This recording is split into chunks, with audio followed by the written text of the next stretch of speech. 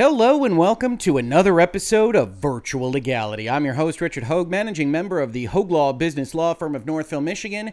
And today we start in on week 3 of Epic versus Apple, here with testimony on day 11, since even courts take weekends. If you haven't been following this along with us, we've got 2 playlists on antitrust Epic, which goes from the very beginning of all this last August, and Epic versus Apple, Just the Trial, which is a summary of all of the videos that we've done talking about the information that is leaked out and also more specifically the testimony on days 1 through now 11 of this very, very important trial. If you're interested in other summary documents, Games Industry Biz has actually been including us in a panel of legal experts that have been discussing Epic versus Apple. They just put up this morning their discussion of week 2, where you can see quotes from me about what's going on and some other lawyers who agree with me in some places, disagree with me in others. Always a great idea to get multiple perspectives on these events. I also wanted to show you just a little bit of a peek behind the curtain when I do quotes and actually converse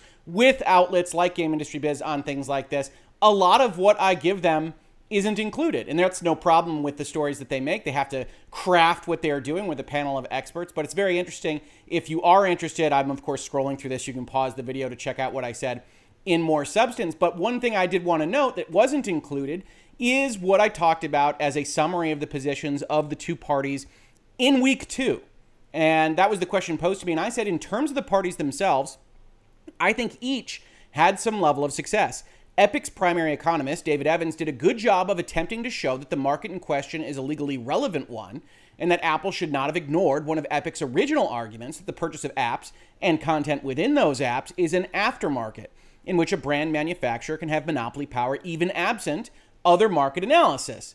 Apple did succeed in throwing some cold water on such claims, however, particularly when they drilled down on how Evans was combining market definitions within the various portions of their business, and on just how contract terms that were admitted to be legal in 2008 could suddenly become illegal in 2010, and how Apple would know when that illegality came into being. And of course, that's a topic that we have discussed throughout this series, certainly as part of the trial and last week, as the experts have been talking with Mr. Evans, going out there and saying, yes, this was fine for a period of time, and then it stopped being fine at a date that I have determined. That didn't make the article, and that's okay. Apple, by comparison, is playing defense, fighting for the status quo, and so did not have to present quite as comprehensive a theory of the markets in their operation. Instead, they elected to focus on granular details with their experts, running the gamut from trying to establish that Apple does not function solely as a payment processor, to defending why the company should be permitted to prohibiting steering messages in the apps it helps distribute. And then I define what those steering messages are, which, if you've been following along Virtual Legality, you already know about.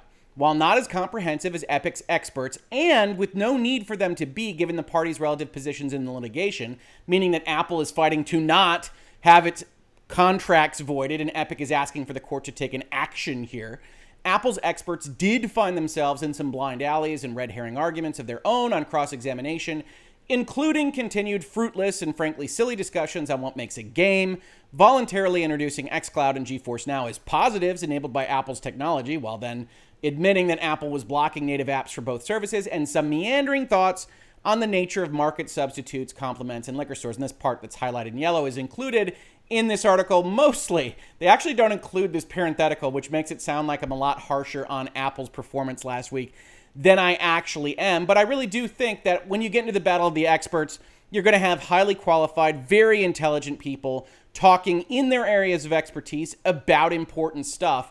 And as I say in my first answer here, it really does make you feel for the role of a judge in the matter like this one, because it's very difficult for a lawyer or really any human being to suss out what's actually happening in these markets and what a court of law should do when the law itself is basically one sentence long and says, don't be illegal.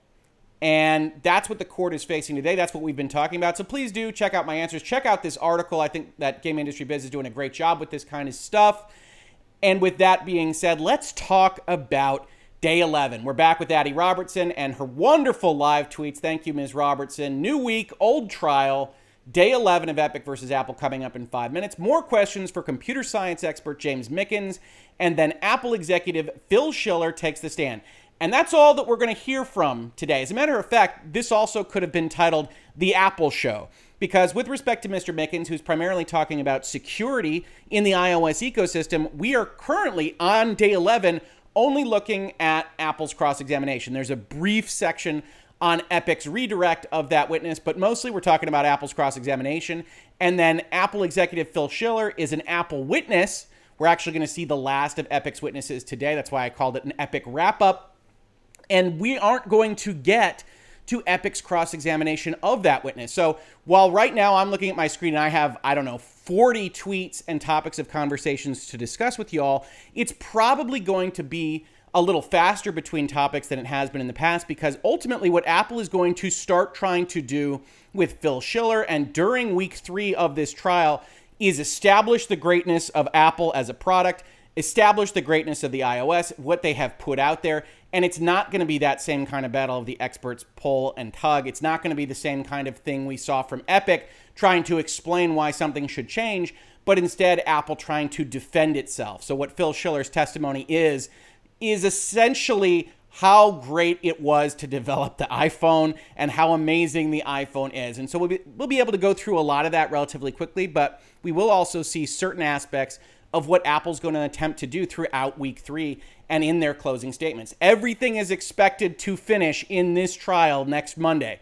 That may or may not happen. Dates can slide when we talk about legal processes like this one, but certainly early next week is when this is all supposed to finish up. And then for the folks that ask me, there won't likely be an opinion for at least a number of weeks. The judge has to go through all of this information that has been presented to her. She also has to manage the rest of her docket and handle more minute things that are preparing for other trials, that kind of thing.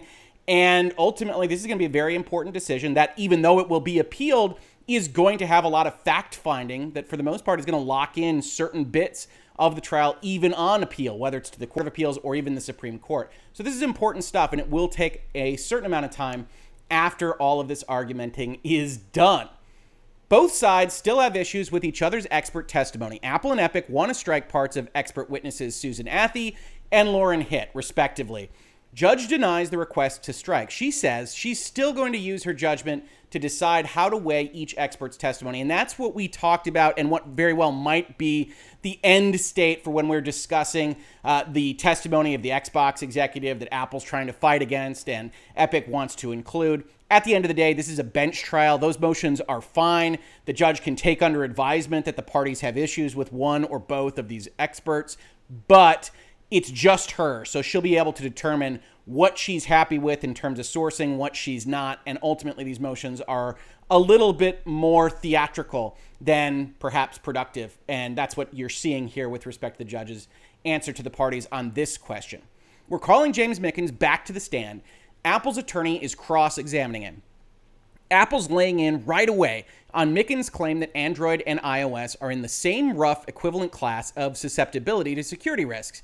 He's getting Mickens to admit that he doesn't have hard numbers on this. And this is one of the things that I immediately jumped on when I was looking at the testimony last week, right? Which was, he says, oh, they're about the same. And that has not been the common knowledge throughout the industry. Now, you can disagree with that, but if you're going to disagree with it and you're going to present it in open court, you best come with some numbers. You best come with some data. You really best come with some kind of additional information to present to the court and to the various parties here. And what Apple is pouncing on is that this is essentially a kind of gut feel from a security analyst. And one of the things you'll also see as part of Apple's cross-examination here is a little bit of leaning on him.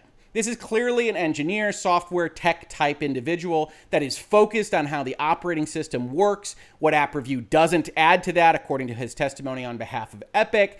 And Apple's going to try to press him on kind of the politics and the practicalities of this question. I do feel for experts and individuals of all kinds when they get into this kind of situation, because we'll see he doesn't answer those questions, which is proper, but it also doesn't provide a lot of extra information for the court, because that's ultimately that political question, whether the contract should be voided, what's at stake here. Apple's laying in right away. We just talked about that. Apple asks if Mickens saw actual documentation or just made assumptions about what Apple must be doing behind the scenes on the App Store. Mickens says no. He looked at the lived experience of developers and other info. Apple lawyer says Mickens pointed out bad apps, but he didn't look at how many overall apps Apple reviewed. That's not data you took into consideration, correct? That data wasn't relevant to my determination, says Mickens. And just stepping aside here, just playing the role of judge for a second, if you will allow me. And you can do this as well at home. I don't think that's a very good answer. One of the things that you always have to kind of concept out is when you're talking about failure states. Okay, 3 of these things got through, and that's very, very bad. We'd prefer that didn't happen. Did I block 1,000 of them? And does that change the thesis here? Remember, Apple is trying to sit back and say, we are doing something more than Stripe or PayPal that is relevant to our asking for a 30% commission and locking out other app stores, that we want our product to be a walled garden, and we think it's valuable. We think it does something. So in my mind, I look at this and say, this is a good line of attack from Apple. I say, yeah, if they blocked a bunch, nothing is perfect, but certainly that is a part of the story that is worth considering when we are considering whether or not the security features on iOS in app review are working, are doing something more than just a simple payment processor. So I think this is a bad answer from Mr. Mickens, but it's an honest answer. You got to be honest in court. Mickens says, again, he's trying to establish that iOS and Android are roughly equivalent, i.e., not that iOS is necessarily worse, but that it's not head and shoulders above Android in the way Apple suggests. Now turning to Mac OS, lawyer asks if he believes there are different security considerations for computers versus mobile devices. I do not, Mickens says. And again, this is the kind of answer that I think is useful for Apple. This is undoubtedly his honest belief. That's why he's there. That's why he's there on behalf of Epic. But I think any third party that looks at this says, okay, a phone is different than a computer. There are different security considerations. It has geolocating. It does other things that a computer might not necessarily do. Most specifically, it has things like a microphone. And yes, laptops now have microphones and computers do in general, but the phone itself is more closely related to a lot of personally identifiable information than the laptop. It's also easier to lose and potentially easier to get hacked into. So when you see them say, as an expert, I don't think there's a difference in security considerations for a phone and a laptop, I don't agree. I don't believe you. And so that tends to color the rest of the testimony that you've provided. It's a good line of attack, not because it speaks to anything substantively in what he's had to say, but the gut reaction is, really? They're not different? For context, here from Ms. Robertson, Apple basically said in its opening argument that Mac OS doesn't need to be as secure as iOS because phones collect a unique amount of data and are vulnerable in unique ways, like people being more likely to leave it on a train. And I think that is, again, the better description of reality than they aren't different at all. And regardless of whether you think Apple's theory is correct on how they're different, I think you would have to be very blind from a technological and just a reality-based aspect to look at a phone and a computer and say there aren't any differences with respect to how those things should operate. Part of Epic's entire argument is that the mobility of the phone presents something different from a computer. It seems like that should function as part of the security conversation as well. It presents this kind of interesting bifurcation of experts just coming from the Epic side, and we will see that continue as Mickens' cross-examination continues. Apple's moving to one of Mickens' other points that you can get apps onto iOS outside the App Store already, through the Enterprise program. Lawyer asks if he has any specific incidents of a business deliberately trying to put malware on its employees' devices. Presumably Apple's lawyer is asking that because he thinks the answer is no. Mickens then discusses Facebook using the Enterprise program to distribute a tracking app which led Apple to temporarily block access to the program, in which we learn 2 things. 1, try not to ask questions that you don't know the answer to. And 2, nobody anywhere, apparently, should trust Facebook, because Facebook is just causing all sorts of trouble across all sorts of ecosystems, and apparently presented Epic and Epic's expert with an excellent argument for why the enterprise ecosystem already provides a certain security vulnerability in the iOS ecosystem that could cause significant problems. Now, again, as we've talked about in this series, Epic's theory is that Apple's security isn't as tight as they say it is, and yet it doesn't need to be perfect to justify its existence. So that will be a continuing kind of tension point that ultimately the judge in the court is going to have to resolve. Apple says OS on-device security can't prevent apps that cause mental and physical harm. Mickens tries to distinguish between security and content moderation, but Apple's lawyer pushes back. Apple suggests on-device security can't prevent scam, copycat apps, apps that tell teenagers to harm themselves, or apps that ask children for personal information. Again, this particular expert is trying to say that app review in and of itself is unnecessary because the iOS technological ecosystem and those protections are doing the bulk of the protecting of the Apple walled garden, if that's what it winds up being after all of this is said and done. Apple's counter argument here is, sure. If you've got some kind of bit of code that's stealing financial data or personal information, absolutely. But what about content that is just horrible and we don't want it associated with our brand or with our image? And he says, well, that's not necessarily something that the security would actually cover. Apple comes back again to the idea that Mickens treats safety as a matter of strict technical malware vulnerability, while Apple takes a lot more factors into account. Mickens said in his report that there wasn't a universal definition of the quality assurance factors, so the lawyer asks, does that mean some of the things Apple does looks for are rather arbitrary and capricious in your view? Kind of. And again, this testimony gets a little odd from Apple's questioning standpoint because Mickens is being fairly staunch here. He's a security guy. He's looking at the software, and he says, well, your guidelines, your app review stuff, the content that you look for, it's pretty arbitrary sometimes. And by counter to what we were just talking about, not matching the reality, I think that does match the reality. I think a lot of people come in here and talk about Apple versus Epic and say, Rick, how can you look at this and say Apple isn't a bad actor? And I say, well, I'm looking at it from a legal perspective, and Epic's theory of the case presents all these potential problems with the console ecosystem and everything else. But Apple has a history of making some really oddball, really questionable decisions for how it decides to enforce its rules in given cases, right? That's why we're talking about Roblox so much. And yes, they will be back in this video.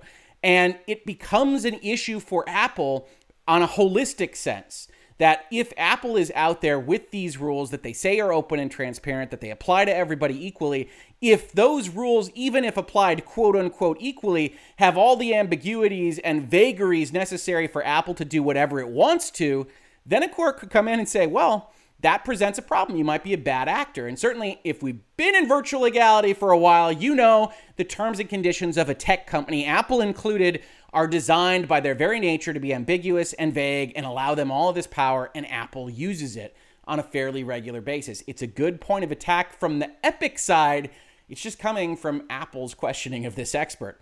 Apple's lawyer asks if iOS app distribution were to be opened up to third parties and developers were given free rein to write apps that mentally or physically harm individuals, they'd be able to run those on iOS, right? Mickens says third-party app stores are still going to have standards.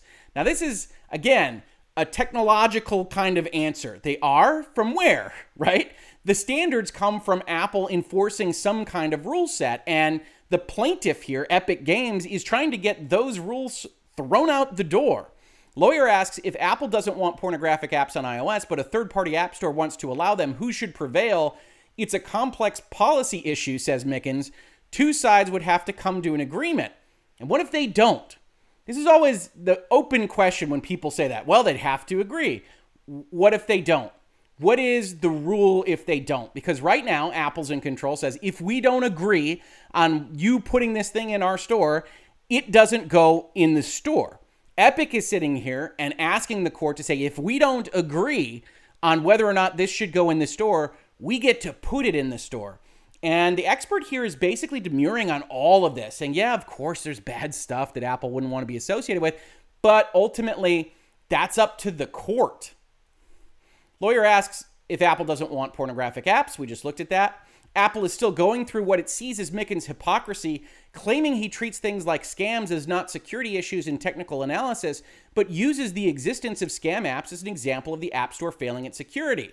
And again, if that is in fact the case, and there was a long fight about this that you can check out in this Twitter thread about whether or not that's actually happening, it would present another problem for the overall analysis. Again, Apple's getting up there in cross-examination and trying to poke holes in what this person said based on what they said in its entirety, how they wound up saying it, what they might have skipped, what's omitted. And one of those things could be, hey, if you said Apple is failing on all of these different theses on scam apps and other quality assurance metrics as he describes them, but you don't count those as being things that the iOS is representing as a security issue, then you're actually framing what our ecosystem can do without app review in a way that's entirely disconnected from the reality of our operating this phone system. And maybe that's the case, maybe it's not. I don't think we're at a point in this particular testimony that we're actually getting a lot of useful bits of information, but that's not going to stop the parties for a little bit longer. Epic's lawyer is back up asking questions, going back to issue of whether Apple would have to host objectionable material like pornography with third-party stores. Judge steps in and asks if this was in Mickens' original testimony or if I'm getting something new. And they've identified a paragraph that is sort of related, so maybe it's from the written testimony, etc., etc. Mickens says yes. You could have a system where Apple would have full control over which third-party stores' apps can be installed, or one where Apple has no say at all. There's a variety of different approaches to locking down content like pornography. Similarly, Apple could scan for malware or particularly objectionable content before somebody can install a third-party app.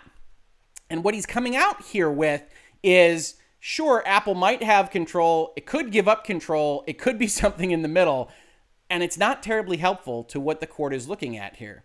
In all of these situations, Mickens says Apple could still turn off the spigot and refuse to let apps install on the device if it decides it wants to block them, unless the court rules against Apple in this particular case, to which you're testifying, Mr. Expert. And again, one of the interesting things here is that this expert is almost diametrically opposed to the answers that Mr. Evans gave, another Epic expert, in last week's testimony when asked a very similar set of questions, where they said, well, if Apple doesn't want a specific store, if that store is presenting things that are bad, can it turn it off? And he was basically very skittish about that answer and said, well, we don't want to be in a situation where Apple is acting like a monopolist and controlling what stores appear on its storefront. So your experts, if you're Epic, have presented this very kind of amorphous thing to the court, and the court in general has a reluctance, as an institution, not this judge in particular, but as an institution in the United States, to go and set terms, to set parameters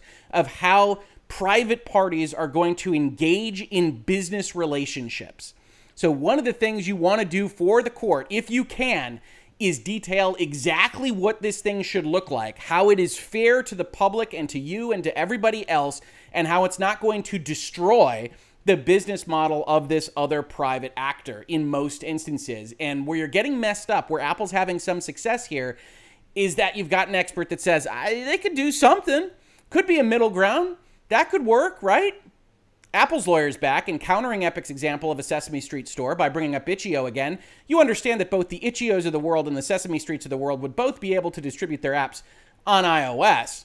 Mickens says that's his point, that Apple could decide to block one or of those and not the other. He says whether they can or do this is up to the court to decide. No, not exactly. Right now, Apple can. Right now, Apple could change its rules for store within a store and other things and say this is allowed and this isn't allowed. The actual court case here is to prevent Apple from making that particular distinction in virtually any way. And yes, the court could come up with some kind of middle ground, some kind of Solomon-esque alliance between the two parties that just everybody loves. It's rare, but it can happen. But right now, they haven't been presented with the parameters for making it happen, and Apple is making it a little bit muddy. After all that, Epic has no more witnesses to call, with some caveats, and obviously it will still cross-examine. Epic can re-ask for witnesses and do some other things, but ultimately, that's it.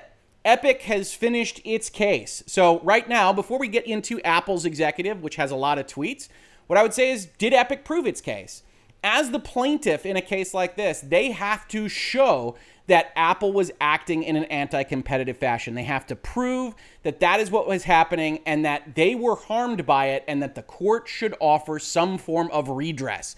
They should fix the issue. So leave a comment to this video about whether you think that at this point in time, before Apple's even kind of thrown all of its volleys of defense at Epic, whether or not Epic has made its case here. Certainly they've presented some compelling points. They've made points about the fact that Apple has effectively ignored their aftermarket theory. Apple has cross-examined those experts and tried to highlight that they believe that people buy the phone on a holistic basis and that aftermarket shouldn't apply, which might be a winner at the end of the day.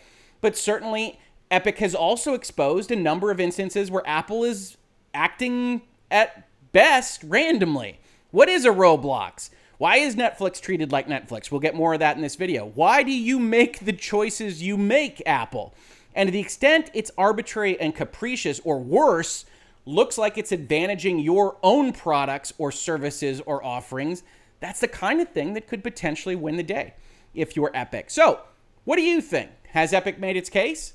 And understand that in all likelihood, Epic's case, whatever it is going to be slowly chiseled away at as Apple presents more and more of its defense. And we'll certainly be paying attention to what Apple presents, as well as what Epic can do on cross-examination in order to make sure that that defense isn't as strong as it otherwise could be. Personally, I think Epic has presented some good thoughts. Obviously, I came into this trial thinking their theory had some significant and serious flaws in it.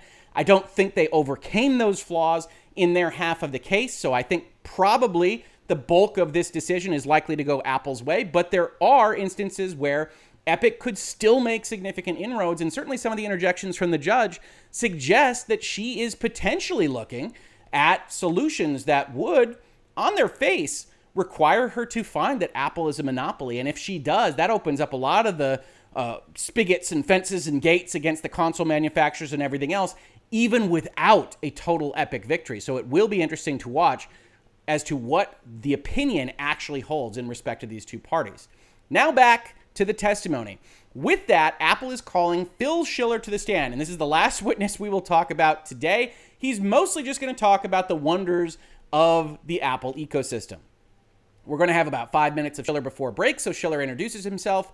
He's been with Apple 30 years, currently an Apple Fellow, previously Senior Vice President of Worldwide Marketing, and was working on the App Store since the beginning.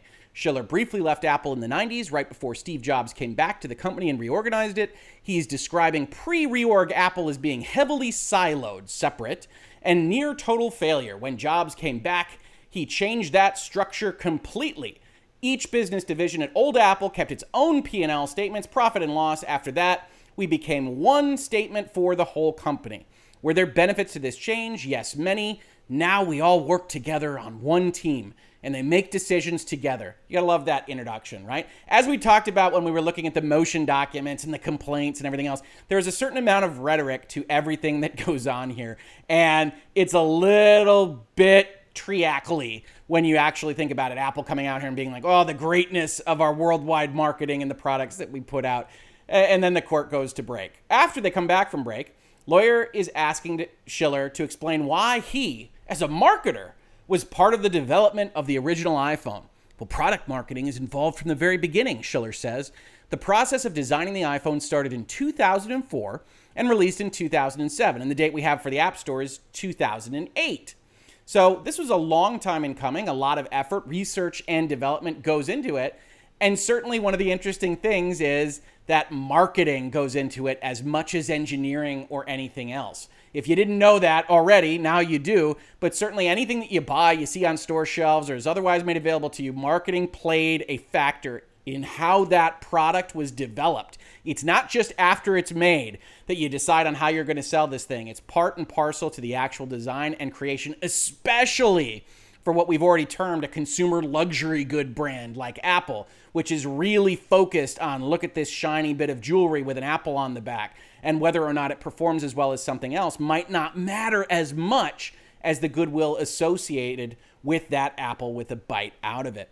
Schiller says Apple was trying to innovate after the iPod. We knew that one day people might start to put their music on their phones. We thought if anyone was going to kill the iPod, we should do it ourselves. And then they go through a little more iPhone history. Now going over the challenges of an advanced operating system on a mobile device. But Mac OS was not appropriate at all. It was very large, required a lot of compute power, wasn't battery efficient, and didn't support phone calls. I imagine you could convince Mac OS to support phone calls, but the rest of that makes a lot of sense, right? You have battery limitations in a phone. You have computing power limitations in a phone, and so it makes sense to create a different operating system that is going to function on a different type of device. The most important aspect, according to this witness, was security and privacy. The idea of this new computing device in your pocket means it's capable of more new things. It's going to store information around our life that we're not used to having all the time in our pocket. The software is part of the product we're making. It's a very different business model from companies that license operating systems to other devices. And there's two important things here. One, as we talked about earlier in this video, one of the interesting things that we're watching Apple try to dance around a little bit is the notion that the phone is very, very different from the Macintosh, is very, very different from the PC market, because we want to establish that we don't have to have the same kind of security features on the Mac that we do on the phone to justify our business decisions. When Epic wants to come in and say, well, Mac is wide open, why isn't your phone wide open? We want to justify that, but also we want to make clear that we think that in the universe of apps, and more specifically games, if we can limit it to games, we've already won a certain small victory here in court, that games are competitive across not only iOS and iPhone and iPad, but also Steam and Macintosh and Nintendo and Xbox. So they have to be the same enough to be in a similar market for substitutes, but different enough to justify what it is that we do with them. And I think that for the most part, they're succeeding in explaining how they arrived at the business decisions that they did without coming across as evil monopolists, right? Which is what Epic is trying to frame them as, and which they might be successful at when they get to cross-examine this particular witness. But Apple is trying to say, instead, we've got all these business reasons for doing what we did. There's a business reason for why the Mac and the phone are different. There's a business reason why, even though they're different, we still think when we talk about the App Store and the apps on our phone, that they are competitive with what's on the Xbox and the Nintendo and elsewhere. And I think they're doing a decent enough job at that. We'll see more on cross-examination. It's always easier to kind of present your written notes and your bullet points and your prepared statements, even though these are technically testimonies. They are obviously, and without ethical problems, prepared for how this is going to look in court as you present to your own side's counsel. The second part is the software is part of the product we're making. It's a very different business model from companies that license operating systems. This is very, very, very important to this case, or at least in my view it is, and it will be interesting to see if the judge winds up agreeing. But Apple's model here is a product that consists of hardware and software, and that software contains access to third-party development apps, an app store and everything else that it uses its rules for. That is undeniably different from Google having an operating system and an ecosystem and selling it out to other hardware providers.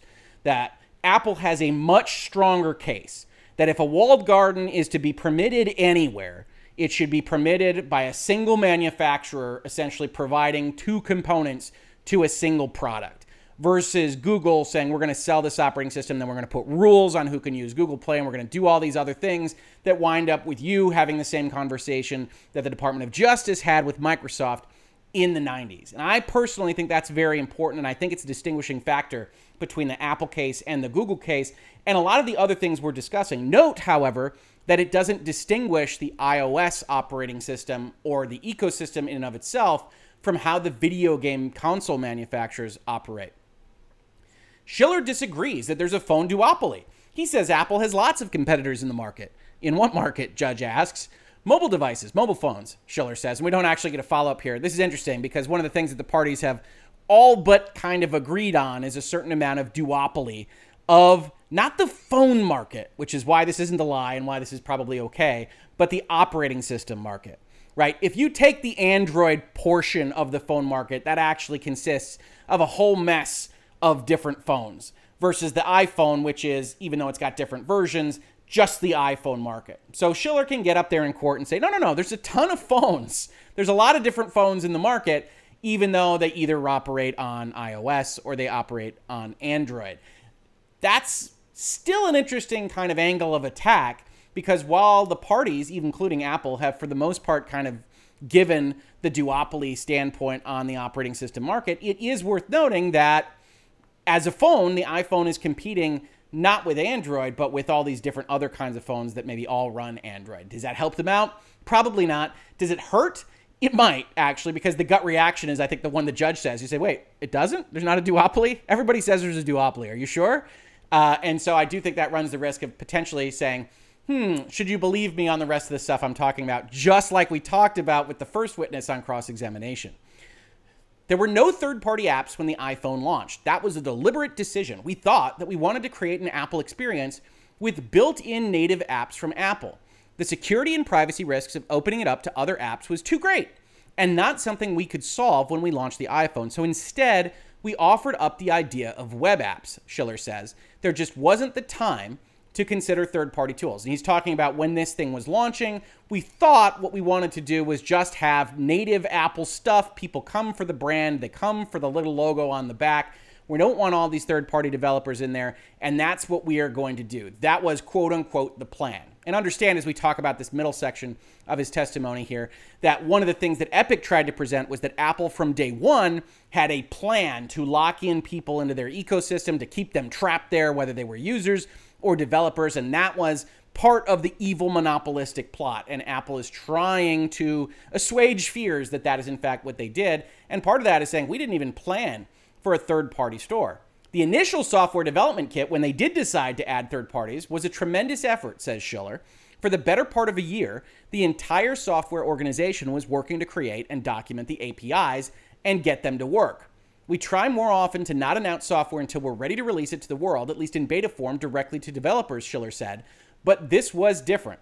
As I mentioned, we were beginning to see jailbreaking and rogue app development without documented APIs happening, and we were very concerned that this would create unreliable, unstable devices.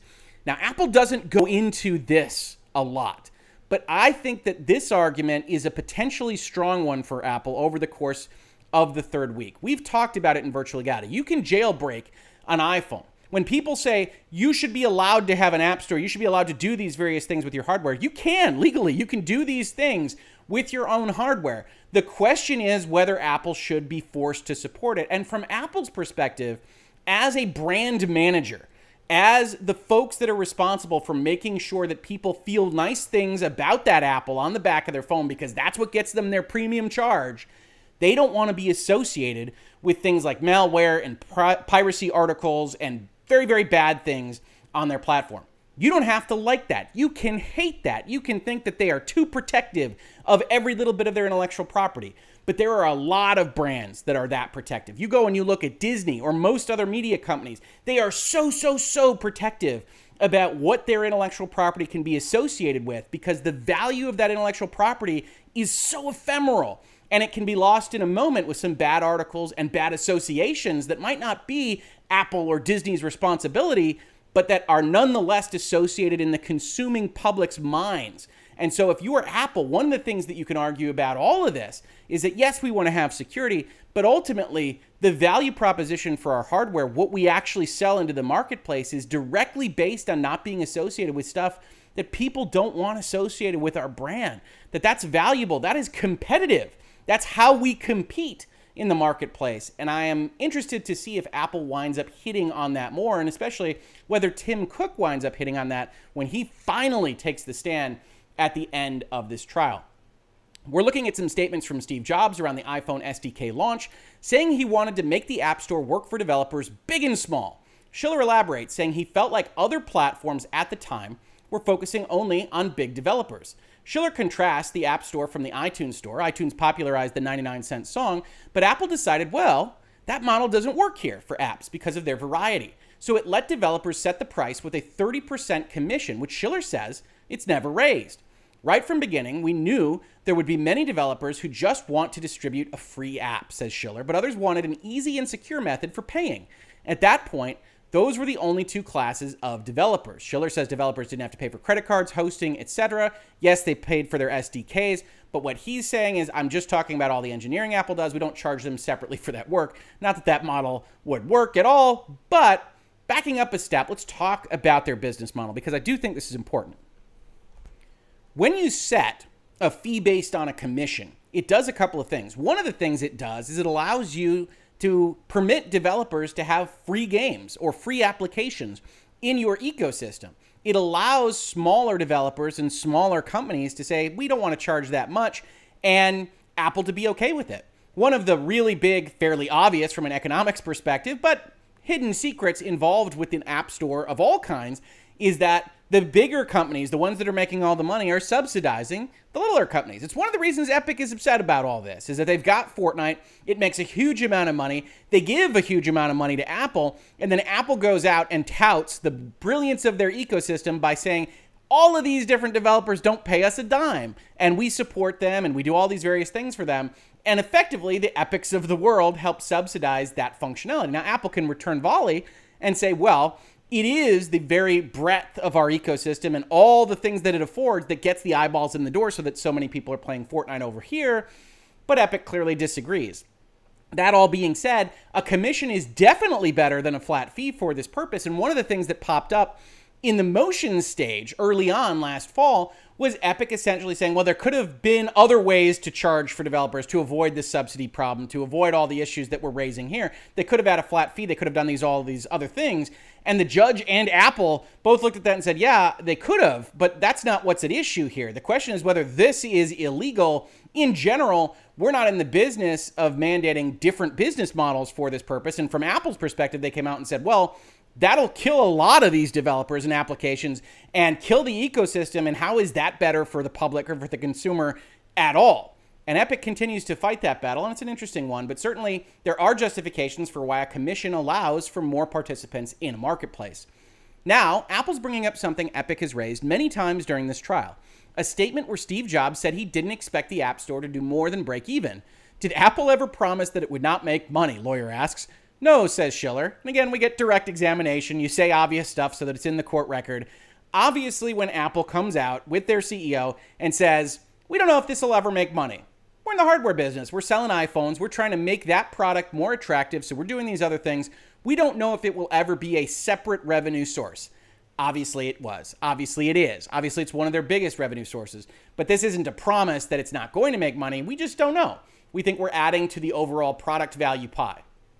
Apple bringing up now what Epic had claimed is a promise to not make more than $1 billion per year from the App Store, suggesting it lower commission rates after that point. Apple reads the email that contains it. Schiller says when he sent that email, he was spurring conversation, keeping in mind that there would be App Store competitors, and Apple might want to come up with new ways to compete. In other words, although he doesn't explicitly say this, it was never a firm commitment. And I unfortunately don't have this email in front of me. I wasn't able to find it. If you see it, please link it to a comment to this video. I'd love to check it out. But suffice it to say, this sounds to me like people spitballing strategies. If we get to X amount of dollars and there are other competitors that we need to worry about, we should consider moving our commission rates around. But as with anything else, the price is what the market will bear. And Apple had the success, had this giant growth in developers and eyeballs in their ecosystem and didn't need to. Obviously, there's no obligation to lower a price, and they're not using their power to increase the price. And that continues to be one of Epic's problems in their theory, is to actually establish that Apple is acting like a monopolist when they stand pat and don't really change much of anything.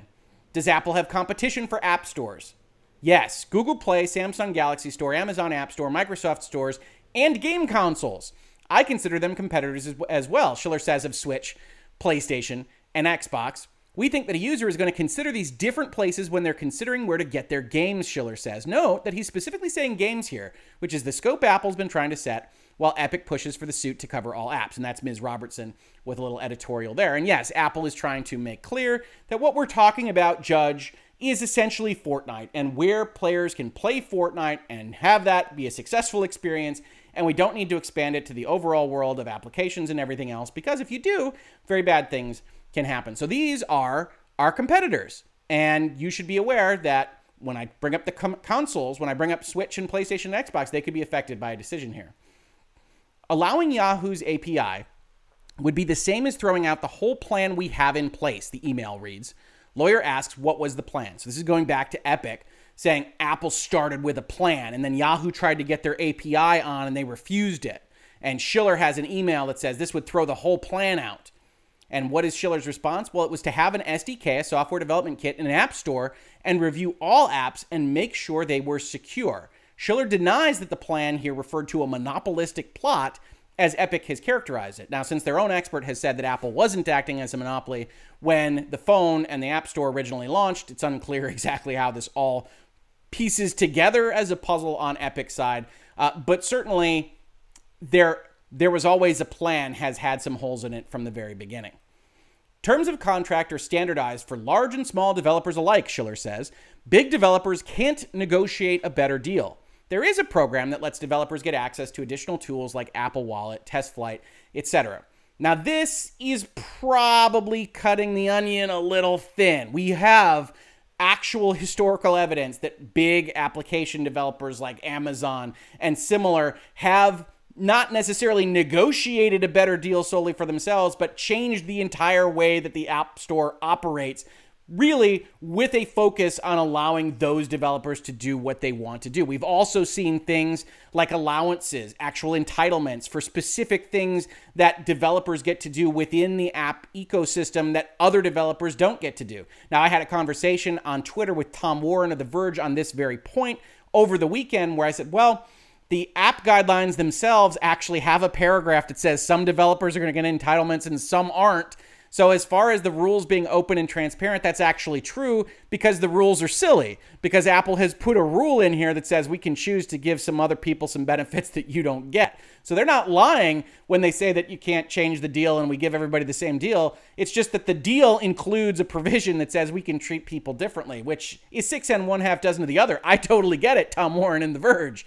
But when we talk about lies in front of Congress, when we talk about lies in a litigation like this, that isn't happening. You just still have this overall patina of Apple maybe acting a little bit arbitrarily. Schiller's going over the explanation Apple has given before why it doesn't take commission on physical goods. It can't guarantee they actually arrive. This logic goes for things like Lyft, Uber as well, per earlier discussion. And I think this makes a lot of sense. And again, Apple's main goal is to take what Epic identifies as arbitrary and potentially anti-competitive and try to explain to the court why it's business related, why we made a decision like this and how it can make sense. And it's not up to the court to say you're wrong. It's up to the court to determine whether or not it's legitimate. And then if it's otherwise siding with Epic, that there's some monopoly shenanigans here, to determine whether there isn't a better, less restrictive way of accomplishing the same legitimate business end that Apple is otherwise purporting to accomplish. So in each instance here that we see Mr. Schiller talking, Apple is trying to say, oh, that thing that looks like we're just trying to favor our own video games over your video games and we don't care about Lyft and things. Well, it's really because we don't know whether a car ride has happened. We don't know whether something has been delivered, that kind of thing.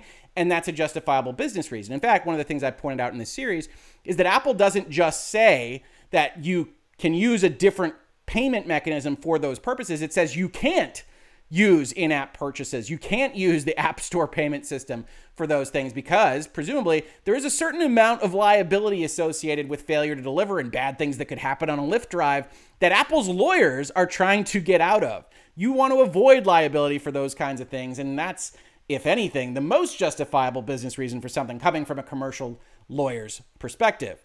What percentage of game apps use freemium model in the App Store? 17%, says Schiller. Approximately 75% are free. About 6% are paid, and the rest are paymium. I love mobile words. Or subscription. Judge asks for clarification, and Schiller confirms this is just games, not apps. For the record, Judge, we're just talking about games because that's all this court case is about.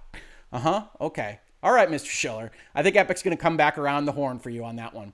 But this is important stuff. There is that subsidy. You can see it. 6% are paid. 17% are using some kind of freemium model. And 75% are free and using the paymium, presumably, making some money for the developers at some point. This is a model that works to increase the size and breadth of the store, presumably increases the value that somebody sees in iOS and an Apple device, doesn't necessarily increase things for Epic and the Epics of the world, which is why you get this friction and this fight like we see here.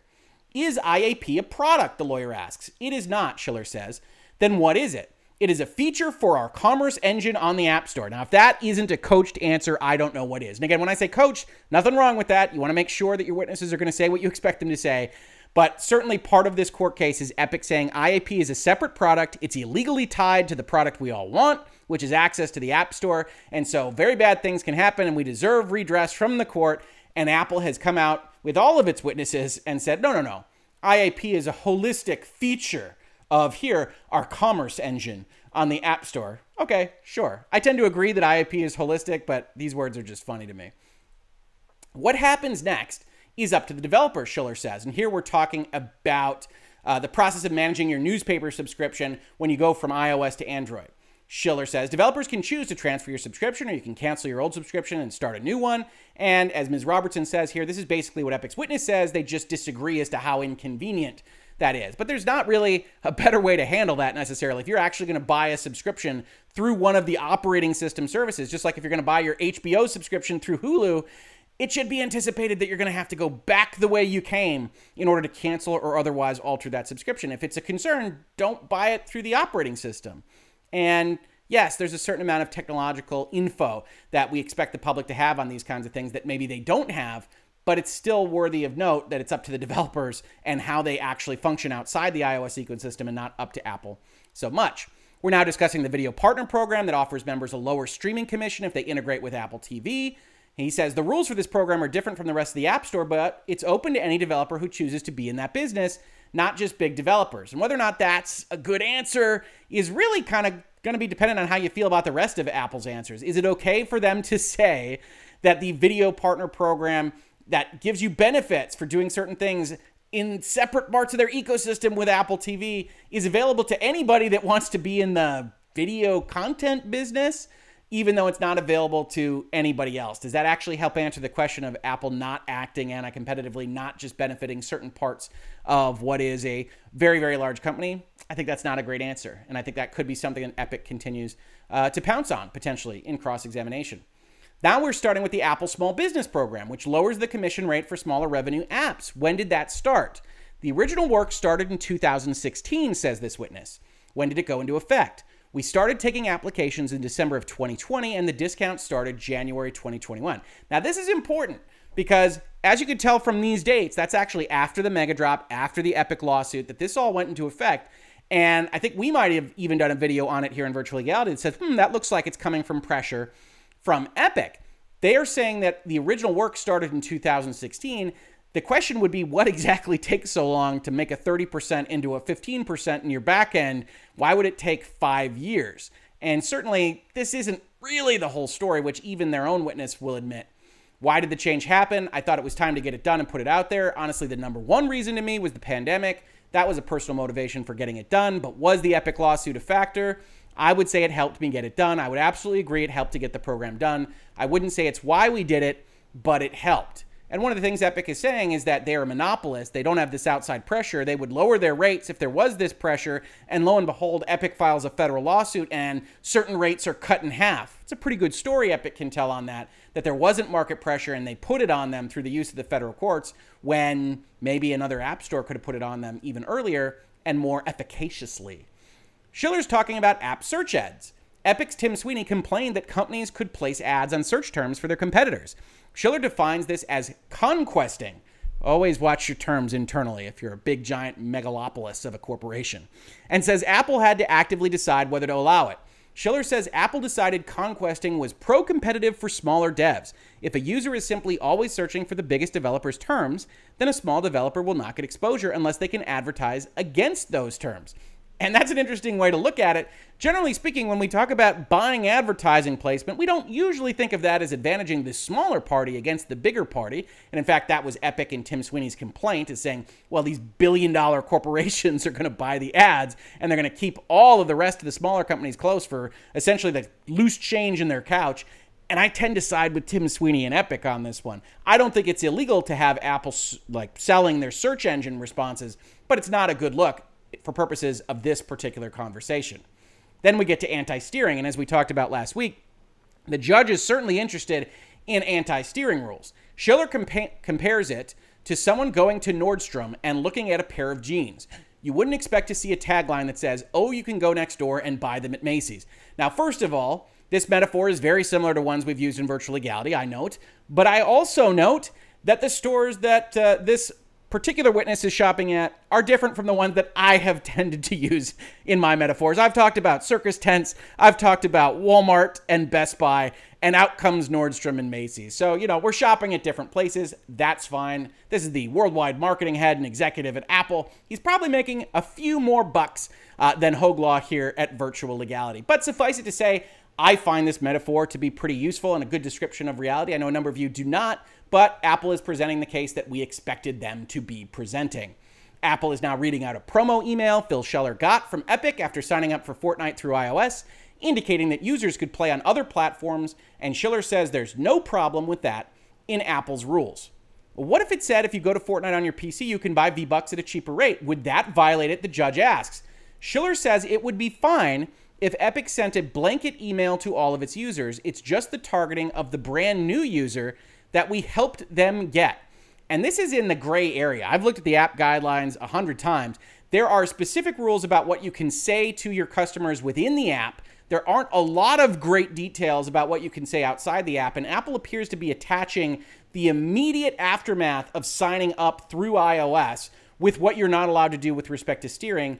And it's interesting to note that they say that a generalized solicitation saying V-Bucks are cheaper elsewhere is totally fine, because I do think that takes some of the wind out of Epic sales and could help answer the question that the judge has, which is, okay, do I really want to make a court order that says that you have to allow more specific messaging within the ecosystem directly if this mail solution generally works? And we might wind up getting something on anti-steering at the end of all this. Certainly the judge has indicated she's looking at it very closely. So why doesn't Apple allow stores within a store? Schiller says the store's apps wouldn't have committed to Apple's terms of service and guidelines. Moreover, there would be no integration across our system, he says, so things like parental controls wouldn't work.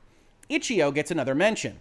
Would having a store in Apple's store such as Itch.io, would that be acceptable to Apple, the lawyer asks. No, for many of the reasons we've been describing.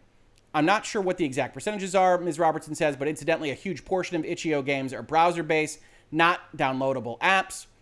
Phil Schiller then gets asked about Roblox, my nemesis, my mortal enemy, which you may remember Apple's earlier witness said was not a game.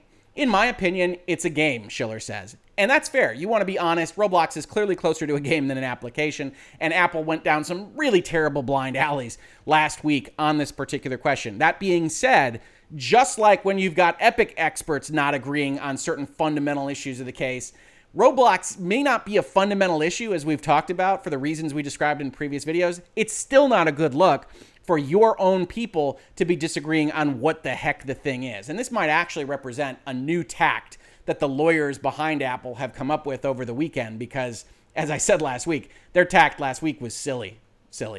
Schiller says, well, it's actually a new type of app. Oh, he's not committing to game. Ugh. I think in the industry, Schiller says, it's made up of multiple games. It's not just one game. All right, it's a game. Who knows? And the idea of who creates them and what they're for is a new phenomenon in our industry. It's pretty neat stuff, or new stuff. Fun fact, Roblox actually changed its name. We talked about that. So wait, why is Roblox not a store within a store? It gets to a concept that's pretty new, of creator versus developer. I understand this is a little complicated. The developer of the Roblox app is the Roblox Corporation, and they have to submit that app for review. So they're taking responsibility for all of what's on it. Roblox itself allows a class of its users, often called creators, to create games within the Roblox app, and those are added to Roblox and they're released as content within the app. And then Ms. Robertson editorializes, Apple is okay with iOS apps that allow access to many games, but only if those games are created by creators and not developed by developers. And this is tricky, right?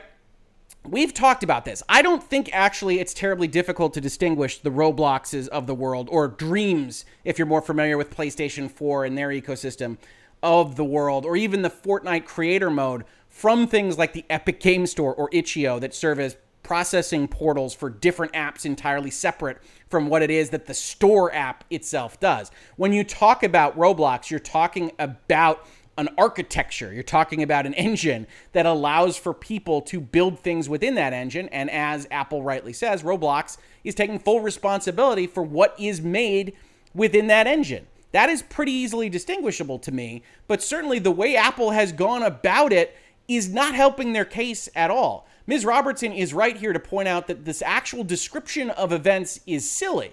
Now, when she continues on, she will wind up saying, well, it's a little bit unclear how this doesn't impact things like xCloud and Netflix and elsewhere. I don't think it's that unclear, but certainly Apple has done itself no favors. Wait, the lawyer wants to go back to Roblox. Is all creator content in Roblox using tools and content that were approved through app review? Yes. And so that's the Roblox architecture itself. Yes, it is. To be clear, I understand Phil Schiller is basically trying to make a point about Roblox's code being a known quantity. This is Ms. Robertson speaking. and therefore the apps are not posing a threat. But if you account for all the concerns Apple just raised about inappropriate content, it's a huge can of worms. Like every way you slice it, Roblox, as an example of an acceptable thing for Apple's App Store, you raise a bunch of questions about how it compares to xCloud or the Epic Game Store or some other banned service, prohibited service. Really, I don't think they were banned for the most part. And she raises a good point. Apple has to be clear. It has to be transparent. It has to have bright lines that people can understand in order to make this case strong, both in court and just in the court of public opinion. They are failing at that. That being said, I really don't think it's altogether that difficult to establish that Roblox is a different thing on a fundamental level from a third-party app that sells fourth-party apps into your ecosystem, and that those apps don't get separately approved. Now, will that prevent Epic from potentially 5 years from now doing some kind of weird thing where the Unreal Engine is its own architecture and you've got Unreal chits to make Unreal games in an Unreal app that's actually a store? No, it doesn't. And Apple's answers here might just suggest to Tim Sweeney that he should invest in that kind of solution. Who knows? But certainly, I do think Roblox as an entity is distinguishable from what we're talking about at the heart of Epic versus Apple. Lawyer asks Schiller if he's familiar with Steam and considers it a competitor. Schiller says yes. Epic said it wasn't. Apple's lawyer asks about a recent Windows Store price drop, which Schiller says he read about in the press. And you wouldn't talk to your competitor directly about pricing, would you? Never. Which, of course, calls to mind that Tim Sweeney actually went out there talking about the mega drop, talking about what was going to become Epic versus Apple and Epic versus Google in August. He contacted Phil Spencer at Microsoft and said, essentially, look out for the fireworks. We're going to be showing off the value of your console and all the various ecosystems. So bear with us as we drop our prices. And they're trying to point out that that's not what you would do. Of course, it could blow up in their faces. Tim Sweeney could easily come back, or his counsel could come back and say, yeah, I talked to Phil Spencer. Why? Because Xbox isn't a competitor to Fortnite on iPhone, and that's what I was concerned about. Schiller is now talking about his discussions with Microsoft about xCloud. Schiller says he told Microsoft he would love to have xCloud on the service as long as it followed its rules, which included submitting each game separately as a different app. Now, how is this different from Netflix, the judge asks Schiller. Schiller says Netflix is just delivering a bunch of one specific type of content, which is video. And we're not reviewing that content, we're reviewing the features of the app.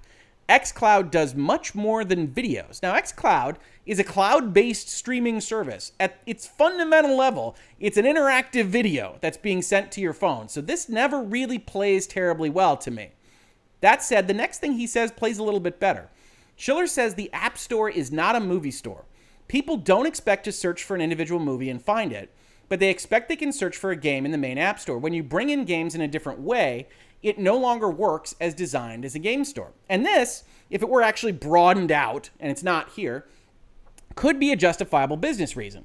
That there is a reason that the App Store is created the way it is, that the tabs for games are created the way they are, and that we want to have a focal point for our user base to know where and when they can find games on that service. And if you have to go into nested layers of things like xCloud or the Epic Game Store or GeForce Now, that creates a certain amount of quote-unquote friction, to use a popular word in this litigation, and makes their product potentially less valuable on some marginal basis. And if they wanted to make that case, I think it's at least a case they could possibly make. That being said, if you've been following this whole series with me, you know that I think Apple's decisions on xCloud and GeForce Now are perhaps the weakest that they've made in the past few years, and are by far, in my opinion, the best avenue for somebody like Microsoft or Nvidia to bring a lawsuit against them. As it stands in Epic versus Apple, however, they're mostly just tangential side pieces to what is a fight that I think is significantly less strong than Microsoft itself